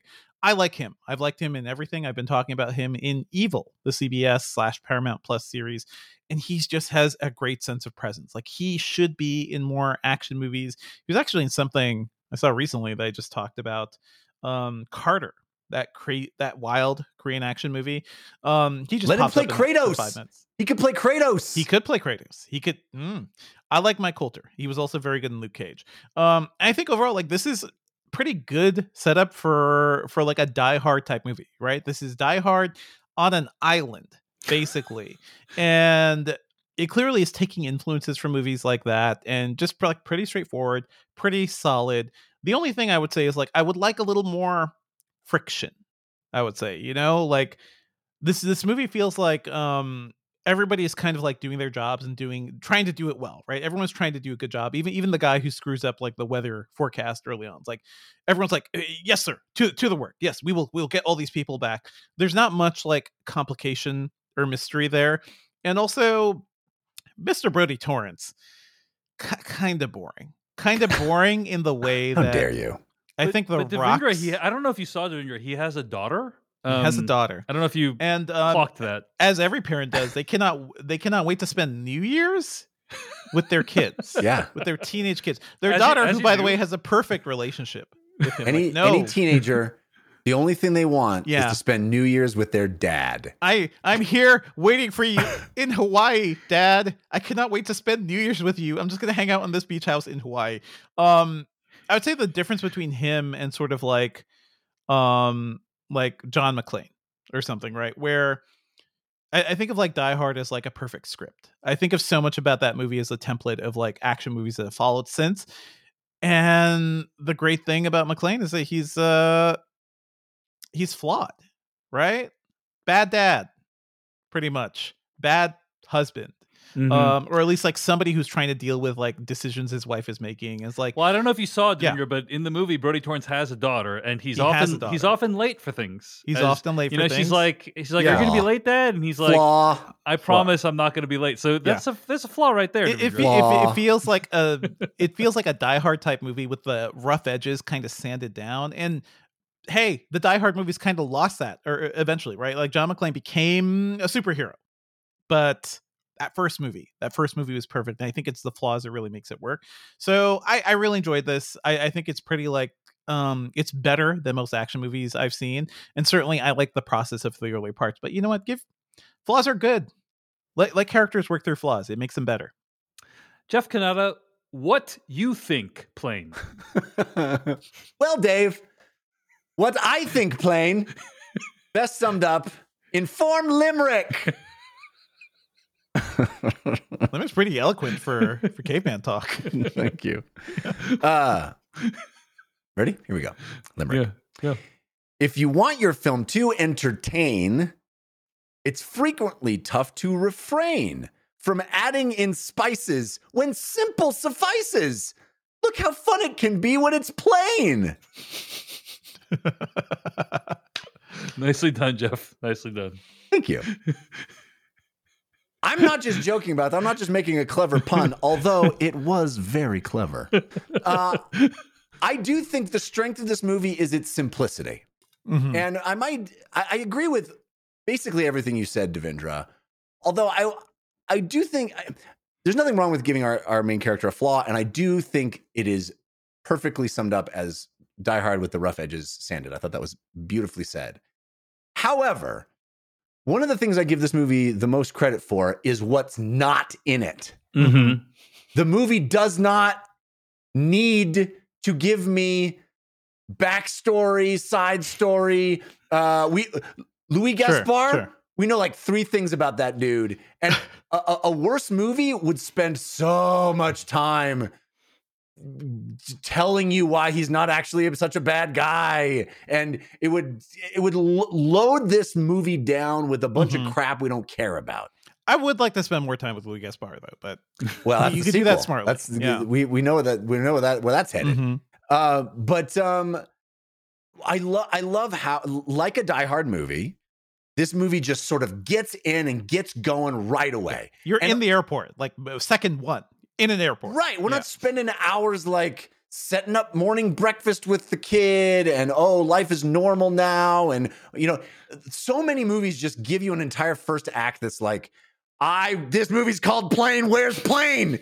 Want Plane? Give Show Plane. me the plane. Yeah. Show Plane, not breakfast with the kids. And I love that the movie understands what it's there to do. Also, like a Die Hard movie, the reason I love Die Hard movies, not just Die Hard movies that have Die Hard in the title and Bruce Willis in them, but the entire subgenre that was birthed from Die Hard. I adore Die Hard likes, which is basically to say ordinary person in extraordinary circumstance. And this movie like gives you that. It puts this guy in way over his head, and he has actually some really smart ways to wiggle out of it. And I liked that. I had a blast with this movie. It just hits the edge of goofy at times, and that's okay. But mostly it's grounded. It's there's a bunch of other people on the plane. Again, I love that the movie doesn't waste my time telling me about all of them. I don't care. You kind of get a sense. You have the jerk, the guy who's a jerk, the guy who's kind of like the influencer. Like you get a sense of who these people are. But don't you think 9 times out of 10, this movie has a bunch of scenes that I don't care about, that aren't necessary, that's delving into all those interpersonal relationships. Who cares? Nobody cares. Show me plane and show me island, show me fun, action, cool stuff. And this movie gets it. It trims the fat. It gets right to the good stuff. And the good stuff is actually pretty darn good and pretty darn entertaining. And I went to the movie theater hoping to be entertained, and I was. My intelligence was never insulted. I recommend this movie. I think Planes is darn good. Wow. Okay, great. All right. Well, Jeff, I have a limerick inspired by your review of Plane. Oh my goodness. Wow, Here we go. Here we go. You did a limerick, huh? Okay. Okay, let's give it a shot, okay? All right. When it comes to a movie called Plane, few others are on the same plane. Why can't they let go of plot overflow? The answer is simple and plain. There you go. Well done, David. I wanted to use plane 3 times. That's good. Yeah, That's good. Yeah, thank you. The circle is complete, Jeff. We're teaching each other things. Anyway, I thought this is a very efficient action film. It's even the title is efficient, right? Yeah, It's a movie about a plane, and Gerard Butler gets to do some heroic things. Yeah, bad guys are bad. You know, bad guys are bad. Good guys are good. I'll say two things about this movie, and then let's get to spoilers. Okay. Number one is I appreciated that there was a lot of attention focused on what this Southwest Airlines would do in this situation. I mean, Trailblazer Airlines would do in this situation. You know, early on, it cuts to the control center. Let me just tell you guys, I know what those rooms look like. They don't look like that. Okay? They're much more boring. Yeah. They look. It's way more. This is like beautiful, warm lights, designer furniture. Everyone's wearing like designer clothes. No, this would be like it's like fluorescent lights in like a table that you can buy from Costco, and like everyone's using a Dell laptop. Like that's what it would be. Dave has been a fixer for major airline. That's right. Before he comes in, like I'm Dave Chen. And every second we spend not typing on our Dell laptops in this fluorescent lighting is measured in lives lost or saved. I did like that there's a scene where Tony Goldwyn's Scarsdale character like gives the guy a hard time. Like the guy, one of the Trailblazer Airlines people like authorizes the flight. He's like, the weather guy who fucks us all fly up. Right through the storm. You know, that's going to be a good idea. We'll save 50 gallons of fuel. Don't worry about it. Scarsdale's like, you know, how much money did you save? And he's like, $12,000. And he's like, that's going to barely be enough to cover the tip on this project, basically, right? And it's honestly anti-late stage capitalism, because it's like it's basically like you're saving some money in the short term, but like how much is it going to cost? This is an international incident now that is going to be probably I'm just going to put it out there. I'm not going to give away what happens at the ending of Plane in the pre-spoiler section, but I'll say whatever the outcome is, Trailblazer Airlines is not coming back from this. Never going to recover from this. Either all the people die or they're saved, and I think you can guess which one it is. But in either case, like even if they're alive, they're going to be traumatized by this. You know, like we're going to hear lawsuits for decades to come from this. So I appreciated that it's very much like, hey, don't save a buck and to lose $10 later down the line. Appreciated that. I mean, it is both that criticism, but also like, oh man, all these people are trying to do the good thing, right? Like everyone's like, oh, the CEO's like, yes, Scarsdale, I will do whatever you say. And the weather guy's like, yes, Scarsdale, yeah, you brought me down a peg, but I'll listen to you, Scarsdale. Well, Devindra, you say, I think that's very accurate, but I think that I can't believe I'm saying this during our review of Plane, but there is a sickness in America. I'm 100% serious right now. People like stories of heroism. They don't like doing the boring shit that would make it unnecessary for there to be heroism, right? An apartment building goes up in flames. People like outpouring of support, like let's donate millions of dollars to like help these people who are homeless, but elect people who would put in place regulations that would prevent the fire from happening in the first place. No one gives a shit. And so but I think we see that at work in the movie where like, everyone's like, yeah, step in, let's say, but like do the simple shit that would have prevented this from happening in the first place. No one's interested, right? This movie's called Plane, David, not Good Management. The second thing I'm going to point out is I've been thinking a lot about Asian people dying in movies. Yeah.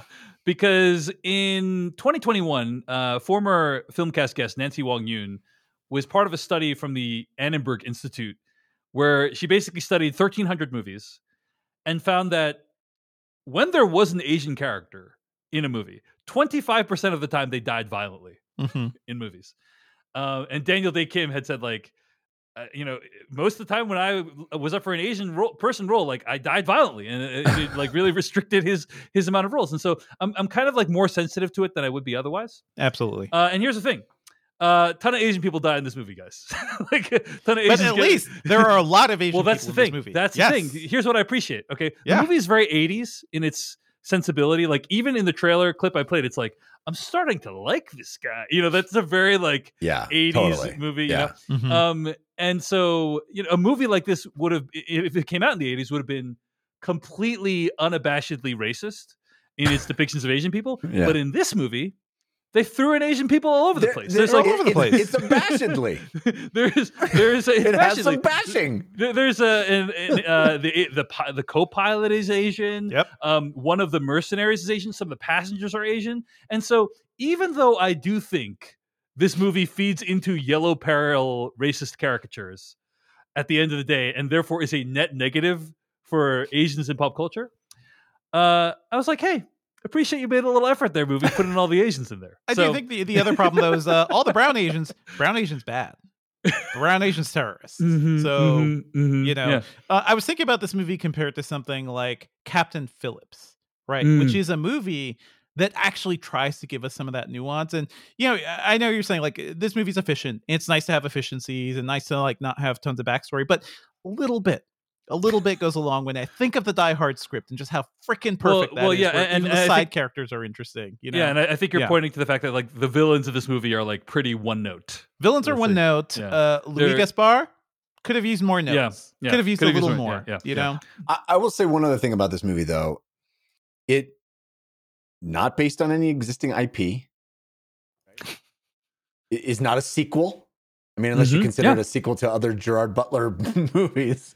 Not setting up a franchise. I agree. We should root for movies like this to succeed at the box office. I agree. It's a old school, one-off action movie with a charismatic lead that isn't trying to do anything other than entertain you right now. Yep. Right? And is it flawed? Hell yeah, it's flawed. But man, it just felt like, wow, it felt like a throwback to a different time for sure. And it Jeff, was just, it sounds like you need to be watching more Gerard Butler movies. I guess. You want that throwback vibe. Angel Has Fallen, Jeff. I think it's on Netflix. Anyway, all right. But that's a sequel, isn't it? The first one. I watched Angel Has Fallen, which is the third film, I think, without having seen any of the other ones. And I was completely fine with that. So it's a good one. Anyway, let's get to spoilers. Wait, one more quick thing. Yep. Based on exactly what you're saying, which is I haven't watched a lot of these, but I did come away from this going, Gerard Butler's really good at what he does. He is. He's really good. Yeah. Ultimately, like there are sequences that could have fallen flat with a guy that can't pull it off, and he does some. There are some sequences in here of him flying the plane and conveying, and what you think about it is he's sitting in a room that is supposed to look like a plane, but isn't a plane, and he's acting his ass off, pretending a lot of stuff is happening that isn't happening. He commands authority as the lead of 300. He still does. These are the kind of movies that you don't really credit the performance, but it's a great performance. For what it is, it's not easy to pull off, and he does it. And man, I was impressed by that. Also, quick shout out to his first fight. The first fight where it's like basically a long take of him like wrestling a single dude to suffocate him and break his neck. Good stuff. It was a good little fight. All right, I have more thoughts about this, but let's get to spoilers. So let's talk about spoilers for Plane starting right now. Now you're looking for the secret. You're going to see this coming? No. But you won't find it because, of course, you're not going to see this coming. You're not really looking. I have been puzzling over how it works. You don't really want to work it out. Who's in the box? I have been dying to tell you. I want to tell you my secret now. You want to be fooled. All right. On the Gerard Butler performance, I think he has a really fascinating face because he has kind of a heroic, affable nature to him, but he often looks like he's in pain as well. He's often like in agony, and I think that's what part of what makes him so appealing to people is because he is heroic. He does do the right thing. He is kind of a badass, but it comes at great cost. Yeah. And John McClane gets hurt, and he really replicates I think we as viewers, as humans, like we relate to that. We like that journey. We don't want it to be costless for our heroes, right? We want them to suffer a little bit because if it's too easy, then it's like we can't relate to them. So I really like that about Gerard Butler. It's just his persona, the way he looks. He often has this look like, like angry teddy bear. He's often how you always say, and so I'm about to burst out of this pilot shirt. Yeah, exactly, totally. All right. So anyway, other thoughts about the ending. So I appreciated how it has a pretty realistic depiction of what it would be like for Gerard Butler to try to call Southwest, Trailblazer Airlines. That's pretty So funny. solid. That was the best yeah. scene in the whole movie. It's like, sir, we're getting a lot of these calls. And then Yeah. later on when they replay it in the office, you're Well, yeah, like, because it so makes good. sense. It's like, Yeah.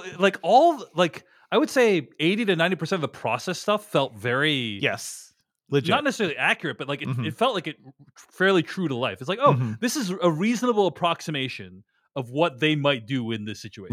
My favorite part of that, though, is literally the movie's logic for how he's able to make that phone call. He did some shit. Yeah. He did Put some his shit. wives He together. knows. He didn't. You know. He didn't not do something. He did He something. looked at the wires and he plugged two together. He knows how to use a phone thingy. He didn't not do something. You got to He give him credit because remembers the customer service line by heart. Yeah, What, yeah, what yeah, did, yeah. what Sure. did he do? It's not easy to tell. It doesn't matter. It doesn't matter. It's so great. Yeah. I also Yeah. want to say, I'm not proud of this. I could not help myself. In my screening, which was not a press screening, it was a public screening in the middle of the day, early screening. It was like a Friday. Same. I went on a Friday at like 1:00, packed. When Because you're so desperate to go there from Pale Blue Eye, but yeah. yes, I rushed Yeah, there. rushed away. Yep. When the airplane wheel collided with the main Yep. bad guy's face, I screamed out, "Plane!" That's funny. That's funny, Jeff. The plane got its revenge. You know? It was like because there's this whole journey you go in. For me, I was like, oh, this movie's called Plane. Okay, we're on a plane. And I had no idea what the movie's about, by the way. I had no idea the plot. I hadn't seen any single trailer. I didn't know anything about it. I knew it was called Plane and it had Gerard Butler in it. That was it. That's all I knew. And you were ready to reject it for that reason alone initially. Right. But that felt like But so we're on the plane. Bad things are happening in the plane. I'm like, oh man, is this going to be a whole like plane? We're going to be on the plane in the air. No, I didn't know we were crash landing on an island. Mhm, So most of the movie has nothing to do with a plane. I'm like, this movie should have been called Island, not Plane. But then it loops back around at the end, and I was like, They can't movie, you're stop called talking about the plane. Yes. Back to the plane. You We gotta landed go the back. plane. You did Wow. it. You pulled it off. I was so happy. I also appreciated how at the end it's not like, oh, we can just take off and the plane is fine. It's like, Yeah. dude, the plane is effed up, man. Like Yeah. it has no doors. They can't pressurize. So it's like So cool. Yeah, and it's like, oh, we have to land at an island 50 miles away, which hopefully is not also run by separatists. Yeah. by the way. But Yes. luckily, there's the peaceful airport having thing, like right over the mountain, just a hop, skip, and a dump from here. right over the edge. Yeah. So, but I did appreciate that he wasn't just like, oh, we're gonna fly it away. Like it's like they acknowledge that damage was done to the plane. Yeah, you that know? line where the guy's like, "I'm gonna need you to get to 10,000 feet," and he's like, "I don't have doors, man." I thought that was really cool. I thought that was awesome. I do think also that there is something about witnessing the efficient might of the American military that's just like as an American, it is like a balm, you know. And I say that I know it's obviously in many ways evil, and Well, has there was caused- no American military here, though. Oh yeah, that's Those true, were that's private true. Those were contractors, Yeah. which is the thing I can't- destroying Former the world military. right But I have a So, feeling they were ex-military. But anyway, they're all when they ex-military. come in, it's just like, oh, that is so satisfying Yeah. when they like take out all those guys. Yeah. And then like the Asian military guy gets out the freaking 50 cal, like Oh, dude. the sniper thing. It's like I've holy never shit. seen that in a movie. The 50 It cal looks where so it like good. goes through the door and then Oh. pushes the guy's body. Oh, It's just like so satisfying. it's so satisfying. It's just I'm like, like, just I don't really like gun Yeah, violence. too many guns, Oh, too many that's guns, awesome. it's a very simple pleasure, you know. yeah, it speaks to the fact that the movie is called Plane. It speaks to this lizard part of your brain that's like, me like see thing go through other things. Yeah. You know, like, Yes. Yeah, it's um, so satisfying to see those guys just yeah. get pushed back. And then I thought, oh, Annihilated, they're definitely annihilated. killing the 50 cal guy. And then the 50 cal guy doesn't get got. Yes, I loved it. Thank great. goodness. Thank goodness for that. So, anyway, any other thoughts? Any thought more on Plane? Plane sequel when? Yeah, Plane 2. There's going to be more. Still This Plane. movie's doing pretty well. So first of all, yeah, I mean, what's awesome about Plane is they got the sequel titles all written in it. It can be PL2NE. Oh, that's and then good. The next one is PLNE. AN3, right? So it's like you already have the sequels. I think they should call it Another Plane. Still flying. I don't get it, Jeff. Another plane? All right.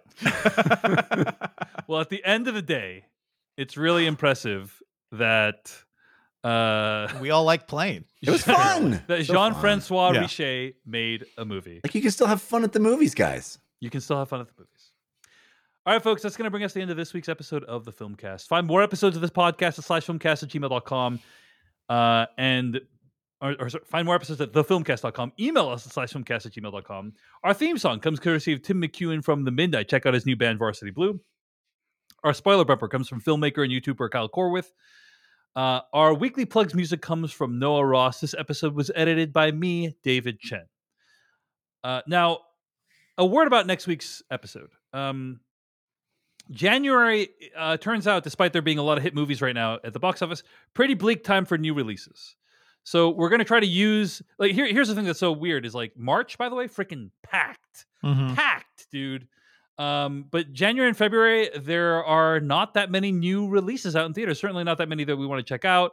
So next week, we are going to try watching Sick, the new Kevin Williamson slasher movie that's on Peacock right now. We hope you'll join us for that. And then the week after, we might do Missing. We might do To Leslie, which is out right now on Video Demand. But yeah, it's a weird time at the movies right now. But for next week, we're going to be reviewing Sick here on the Filmcast. So look forward to that. Until then, I think that's going to bring us to the end of this week's episode of the Filmcast. But the After Dark this week, going to be a memorable one. Calling it. All right. Until then, see you guys later. Goodbye.